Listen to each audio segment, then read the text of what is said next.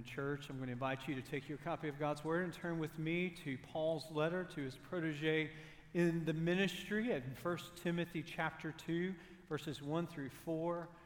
We're so excited to have our students, our middle school choir and our chapel choir, lead us this morning in all three services. And so they've been here since very early this morning, 7:15 or so, and have led beautifully in all three services. I see some familiar faces of grandparents that are here, and I just want to tell you just how excited I am to see you, and I know more excited how you are to see your grandchildren that were singing there. And we've got parents that are here in the room, and it's just been a good day. John, thank you for a powerful day of worship through music today, and for us to be able to open up God's Word this Sunday. I, like you, watched this past week with great interest in what was a tightly contested presidential race. I went to bed Tuesday night without clarity, and I woke up Wednesday morning and didn't have clarity, and woke up Thursday morning and didn't have clarity, and woke up Friday morning and didn't have clarity, and I woke up yesterday morning and didn't have clarity. Now, we have heard this word a million times. This is unprecedented, that is unprecedented. This is unprecedented, that's unprecedented. And so this past week has, for our nation, been, surprise, surprise, unprecedented. And it's not surprising to us in the midst of this, the season in which we're living in, that this would be a entirely unique time. Now, there's a lot of things that I'm just not sure of. I'm just not. But I am sure of this, that this past week revealed what we all know, but we just felt in a very palpable way that we're living in a real anxiety-riddled, divisive, suspicious, and at times frustrated land. There's a lot of polarization. I mean, you can call it red states, you can call it blue states, but I think in some respects we all long for a sense of unity under the red, white, and blue of something beyond just our individual selves. Something that unites us under flag and country. And that division is not just a talking point for sort of like the national media. It's a real pain point, I think, for many of you that are here in our sanctuary. It's a real division among real families. Sons and daughters to moms and dads, grandparents to grandchildren, friends and co-workers that just can't quite see eye to eye. And it seems as if there's more polarization and division than has been in any kind of point of recent history for you. I saw yesterday, it was just sort of comical in a lot of ways. I saw a good friend of mine who works at a state Baptist convention posted something fairly innocuous about just praying for our country and praying for projected President-elect Biden. Posted that on Facebook. And immediately, the first post under him as a 64-year-old, maybe 63-year-old male, the first post was his 87-year-old mother, who said, "Son, I love you, but I could not disagree with you more." And the whole rest of the Facebook page was he and his mom having this conversation before everybody else on Facebook. And I just thought to myself, he sort of made light of it, but I felt that it was sort of symbolic in a lot of ways of what a lot of people, and we're headed to Thanksgiving, where families are going to gather together. And those are going to be, they were interesting conversations last year, and boy, they're going to be interesting conversations this year. You know, who is elected as the President of the United States, it does matter. I mean, it really does matter. It matters for Wall Street, it matters for every main street, it matters for your street, and it matters for my street. I mean, it does matter, but it is not ultimate. This past Friday morning, I didn't have clarity. No one had clarity of what was occurring, and I was running, and a part of just running for me is to just process things, to pray through the day, and I could not outrun. I'm real slow, so no surprise here, but I could not outrun this deep-seated sense of just befuddlement, anxiety, stress, as I was just thinking about the hurt that so many people feel and the confusion that so many people feel and the polarity that so many people feel. And I'm just thinking about what that's going to look like. It's one thing for me to feel that, but it's what that's going to look like for my 3 sons and prayerfully their families in the decades to come. And was this your feeling this week? I was a bit overwhelmed. And it didn't get better. It didn't get better with mile 2. It didn't get better with mile 3. And so I just took it to the Lord in prayer. Now listen, on mile 4, 5, or 6, I did not have this epiphany. I bring to you no message from the clouds that I received. I heard no audible voice, but there was an indelible impression upon me that in the midst of what feels as if sort of like uncertainty and confusion and division, that as followers of Jesus, we are on stable ground. That there are things that are just unchanged by any national election. And even the uncertainty around it this past week. There are certain things that we need to be reminded as we gather Sunday morning after an election week like none other in recent history, or maybe even in American history. Maybe it's helpful, at least it is for me, to be reminded of what isn't contested. Maybe it's helpful for me, maybe us, to be reminded of what isn't up for a vote. Maybe it's helpful to be reminded of what doesn't change regardless of who sits behind the desk of the Oval Office. There's some things, and this was Friday morning, that the Lord was just ministering to me. And again, it's just His Word. And I just felt this overwhelming impression. There were some words of Kevin DeYoung, who's a pastor in another place, who his words were just sort of intersecting with each step I was taking on that run here. And I was just reminded that God, Friday morning, this morning, every morning, is still on His throne. And He is working all things according to His sovereign pleasure. God is still our refuge and strength, a very present help in time of trouble. God's reign is an everlasting reign, and His kingdom will endure from generation to generation. Our God has been, is, and always will be sovereignly in control. Do you know that not a bird will fall to the ground or a hair from your head apart from the will of our Father in heaven? Matthew 10:29. All this is Scripture. All this is Scripture. I don't know the future of the United States of America. You don't either. I don't know what that's going to look like for my sons, for my grandchildren, prayerfully, but I do know what the future of the church looks like.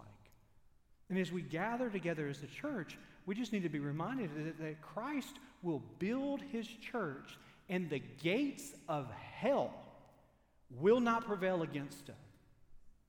This I know for sure, that nothing will be able to separate you, follower of Jesus, from the love of God that is in Christ Jesus our Lord. This I know, that if a non-believer, one who doesn't profess faith in Jesus, if they confess with their mouth that Jesus is Lord and believe in their heart that God raised Him from the dead, that he or she will be saved today.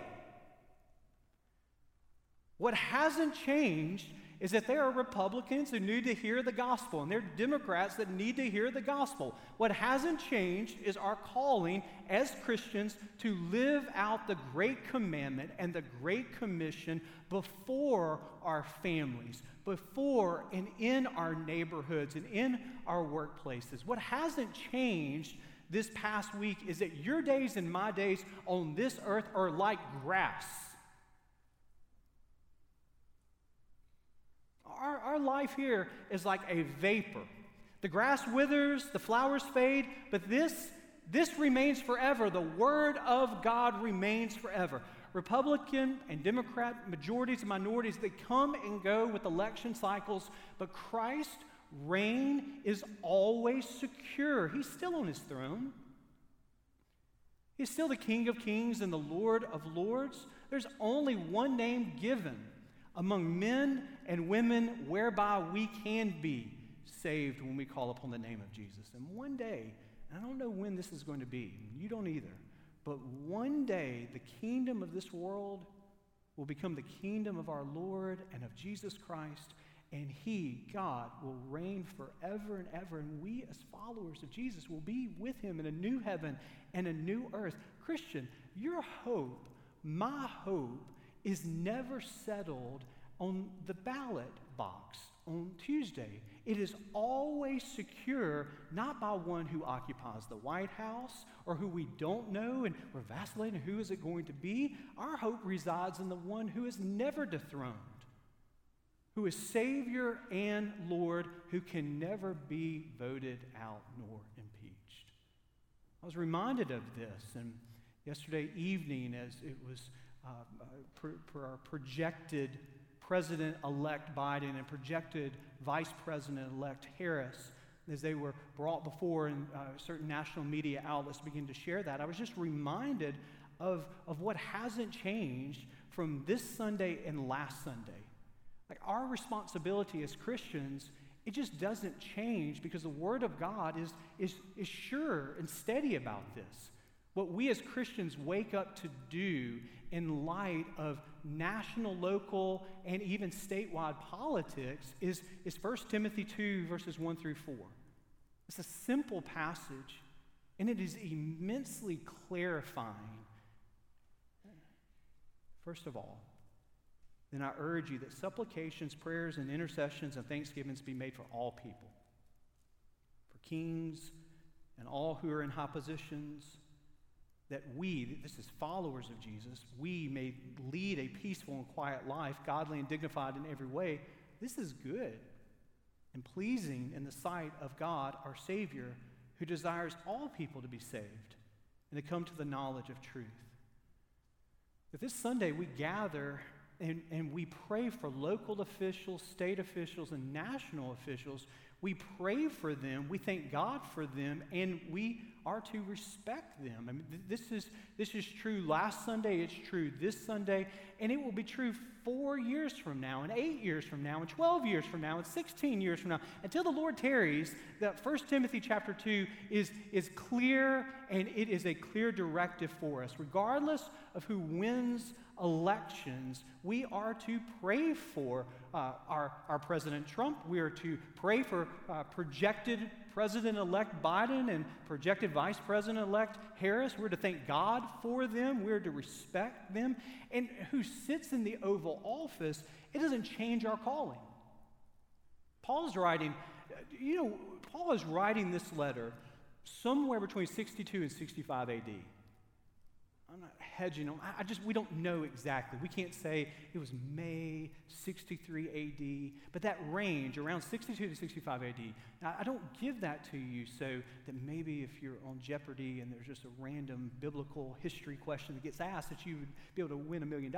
I give you that because it is really important around the context of what Paul is writing to Timothy.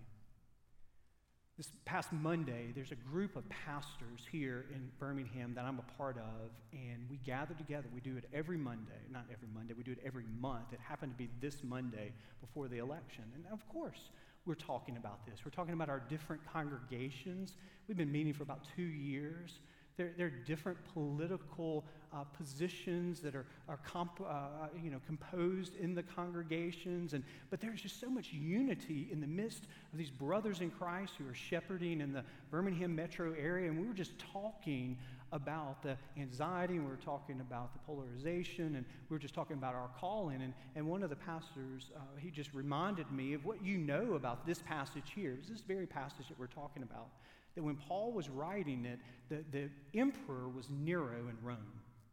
And so he reigns between 54 to 68 AD, 14 years, and there were 14 hellish years. I'm just not going to mince any words here. He was not a good person. He was a maniacal murderer who executed generals, he executed senators, he executed his own wife and his own mother for political expediency. I mean, this is what he did. He demanded during his reign, those 14 years, that all Roman citizens worship him as God. 64 AD, which intersects when Paul's writing to Timothy, 64 AD, there's this huge fire in Rome. So Nero takes this little sect, this little new group called Christians the way, and he blames the fire upon them, and there is a intense persecution of Christians horrific ways that they were killed. To light the pathways into Rome, Nero would use his generals and his soldiers to capture Christians, to encase them in wax, and to use them to illuminate the night pathway into Rome here. The horrendous ways that Christians died. Peter, church history tells us, dies during Nero's persecution. Paul, it very well may be that he died during Nero's persecution here. And so in the midst of this, Paul is saying, hey, pray for, we'll go back to the passage here. You are to make supplications, prayers, intercessions, and thanksgivings for all people. Like, even Nero, Paul? Well, no, all people. Verse 2, for kings and all who are in high positions, that we may lead. See, there's a connection, Paul is saying to Timothy here, between individuals that God has given the opportunity in his sovereign will to lead here. There's a connection for we as Christians are able to live out and to lead a peaceful and a quiet life, to be godly and dignified in every way.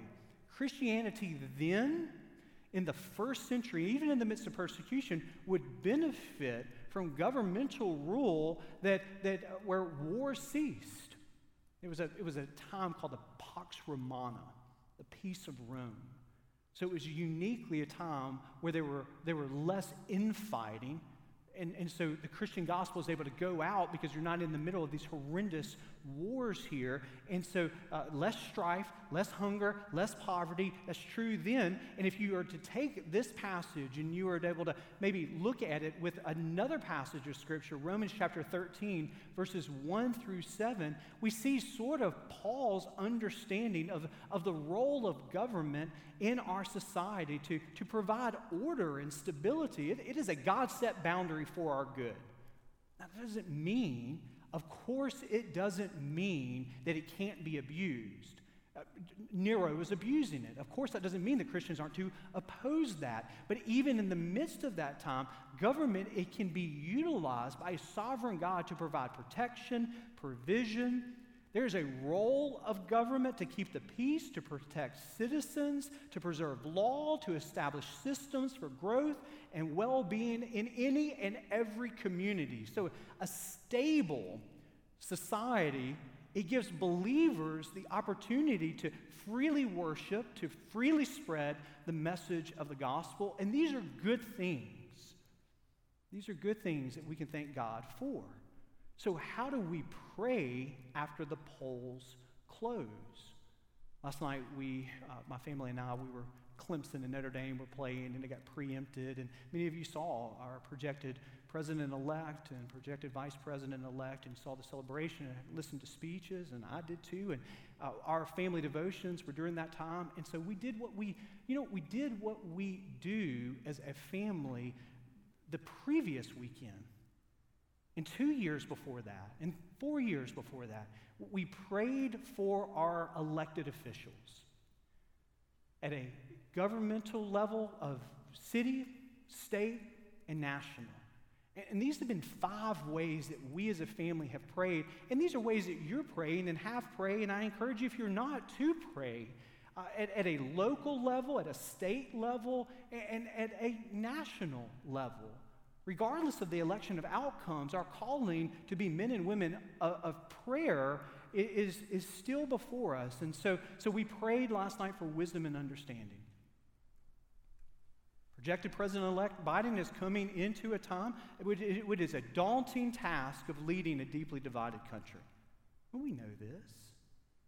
In the midst of governing, in the midst of a pandemic and serious disruption and polarization, and so we're praying for wisdom from above to make decisions that bring people together, instill hope, where truth reigns supremely, guides us.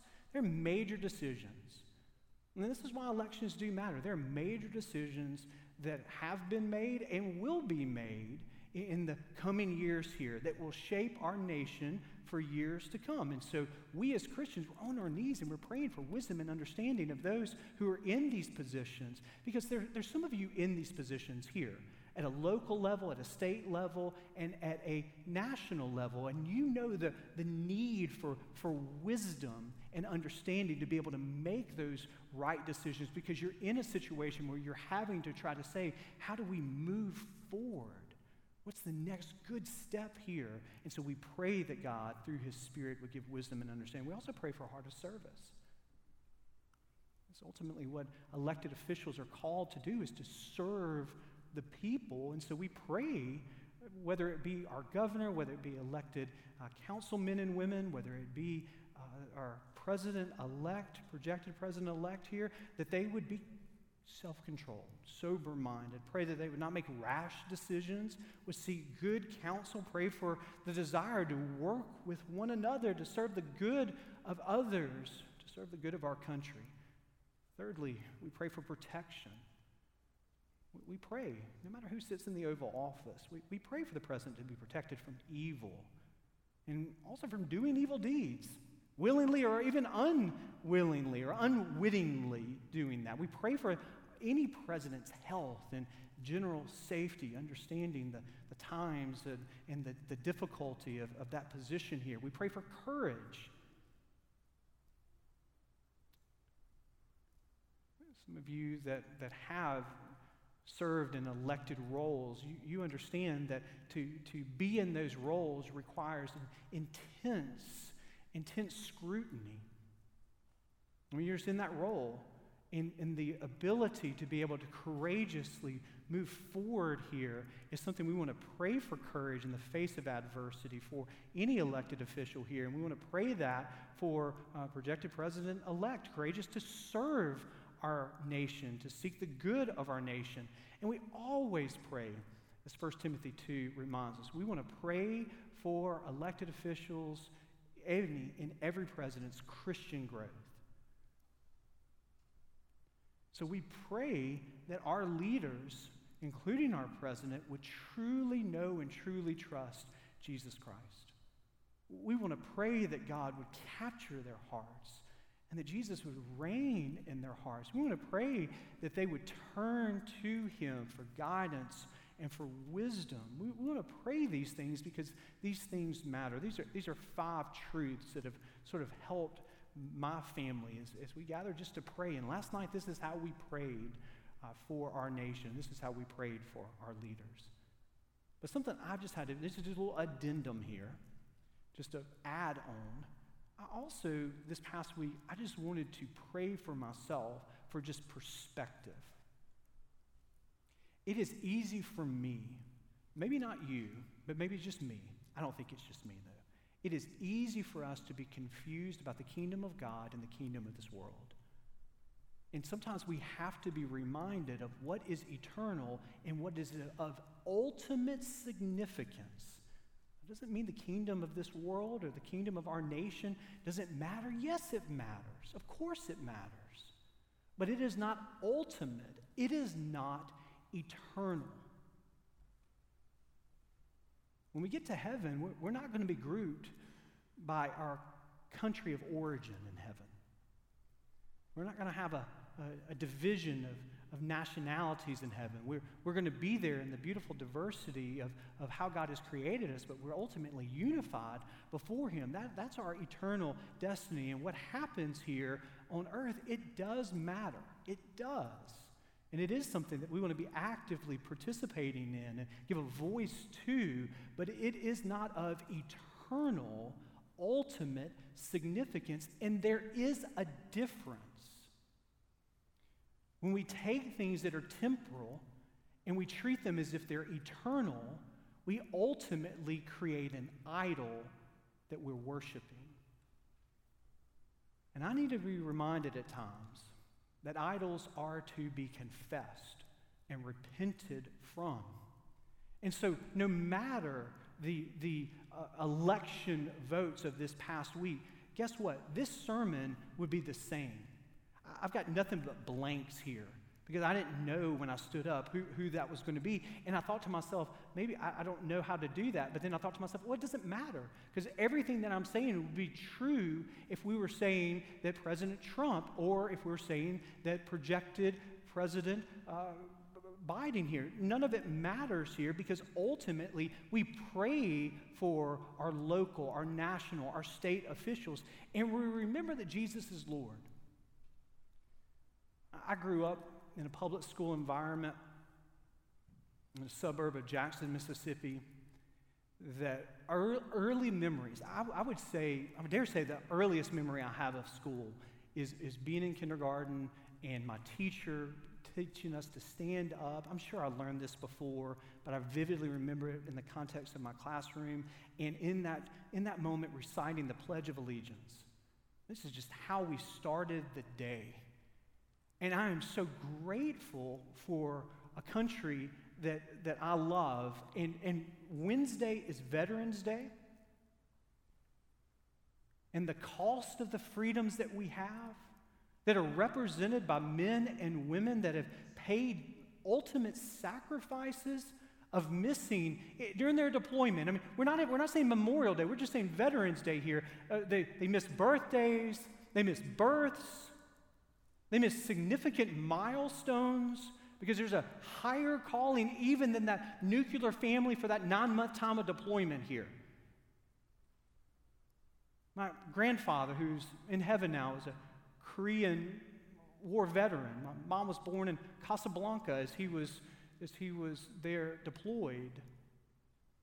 And I think about the freedoms that we so richly enjoy as we gather here, that is through the faithful service of men and women who are veterans right here in our sanctuary here. And so there's much that we just say, thank God for our country, and thank God for men and women that have fought to preserve freedoms that we so richly enjoy. So I pledge allegiance to the flag of the United States of America without any hesitation, with tremendous respect, tremendous pride, tremendous thanksgiving that we have this privilege.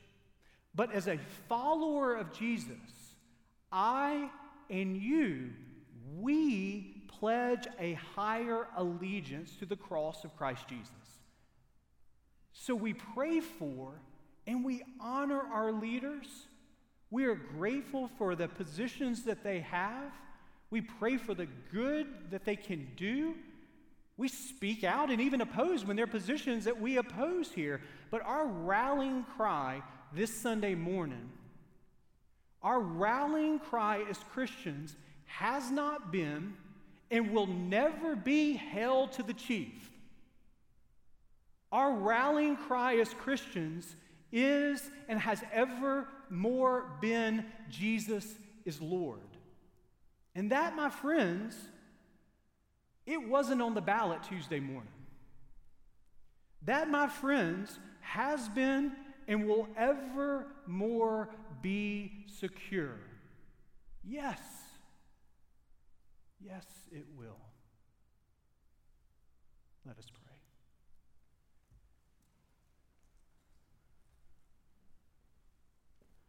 So it is, God, that we come to you this morning grateful for the privileges that we enjoy. As we're able to freely worship this morning, we realize that comes with a cost, it comes with a price, and so we gather to say, thank you, God, that we gather publicly, we gather with freedom to be able to spread the good news of the gospel of Jesus Christ.